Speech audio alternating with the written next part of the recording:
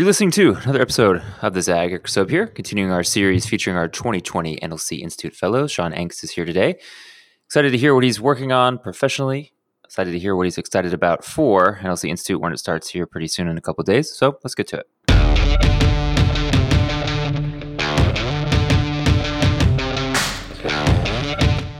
All right, Sean. So it seems like you're going to be our resident academic in the Fellows group. Share with folks what you're working on these days. Yeah, so I'm a PhD candidate in public policy and management at the University of Southern California. My research focuses on housing, community development, and racial justice.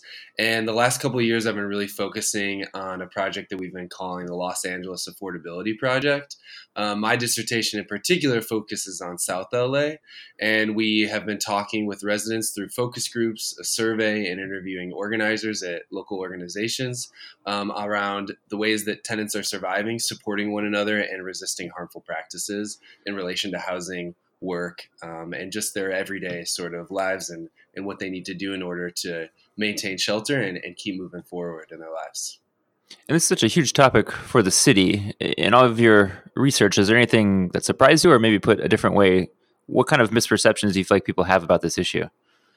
Yeah, I think the biggest thing that I've really noticed is just how hard everyone is working to just maintain where they're at. You know, there's this constant narrative that rents are getting more and more expensive, which is certainly true. But I think the other piece of that is really that work has been staying the same, that wages have not been changing. And so every year people and residents are having to put more and more hours on, find more and more ways, side hustles and side jobs to sort of put the pieces together to just maintain where they're at. And I also think that the other piece of it is we sort of lump this idea of affordability in with neighborhood change and gentrification. And while they're deeply connected, I think they're separate in some ways and need two different types of interventions. And the reason why I mention that as well is because we've seen in talking with residents that as sort of new developments come in and as sort of the real estate market gets hotter and hotter, that there's also sort of this downward pressure from landlords in terms of harassment, in terms of not accepting rent checks, in terms of not providing maintenance. And so it's really coming at residents from both ends in terms of trying to maintain their shelter through just rising costs, and then also make sure that it's a livable space and something that's not actively causing harm as well. So then, of all the many bills that were passed in Sacramento last year, and even starting this week, they're taking up SB 50 again, which would do a lot to spur cities to develop more housing for folks. Is there anything that's encouraging to you, or do you feel like more of the same is in our future?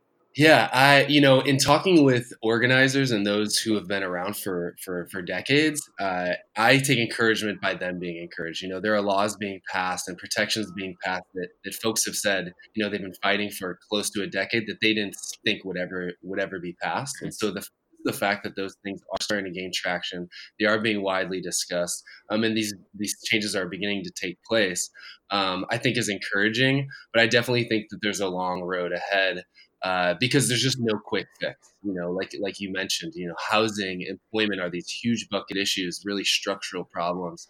And so I think it's going to take a lot of small interventions, and more so than anything else, it's going to take a lot of organizing for people to realize sort of the detail levels in terms of what we need to do to really make holistic change happen in the city. But I definitely do take stock and encouragement from what's been going on.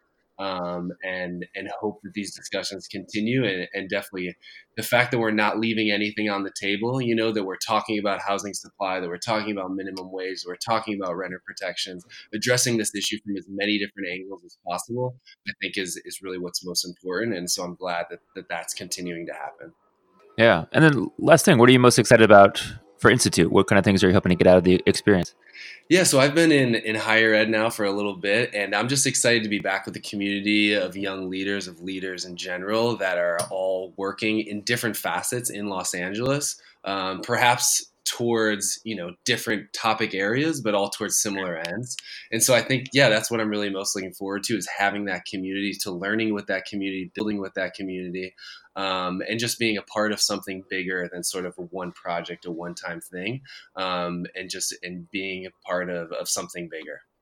Well, we're excited to have you, and congrats on the fellowship. And thanks, everyone, for listening to this episode of the Zag. Make sure to check out the other 19 amazing folks in the cohort with Sean. You can find those short podcast episodes at all the places you get your podcasts: SoundCloud, Spotify, Stitcher, Apple, and Google Store. They're all in there. Check them out. And until next time, we'll catch you soon.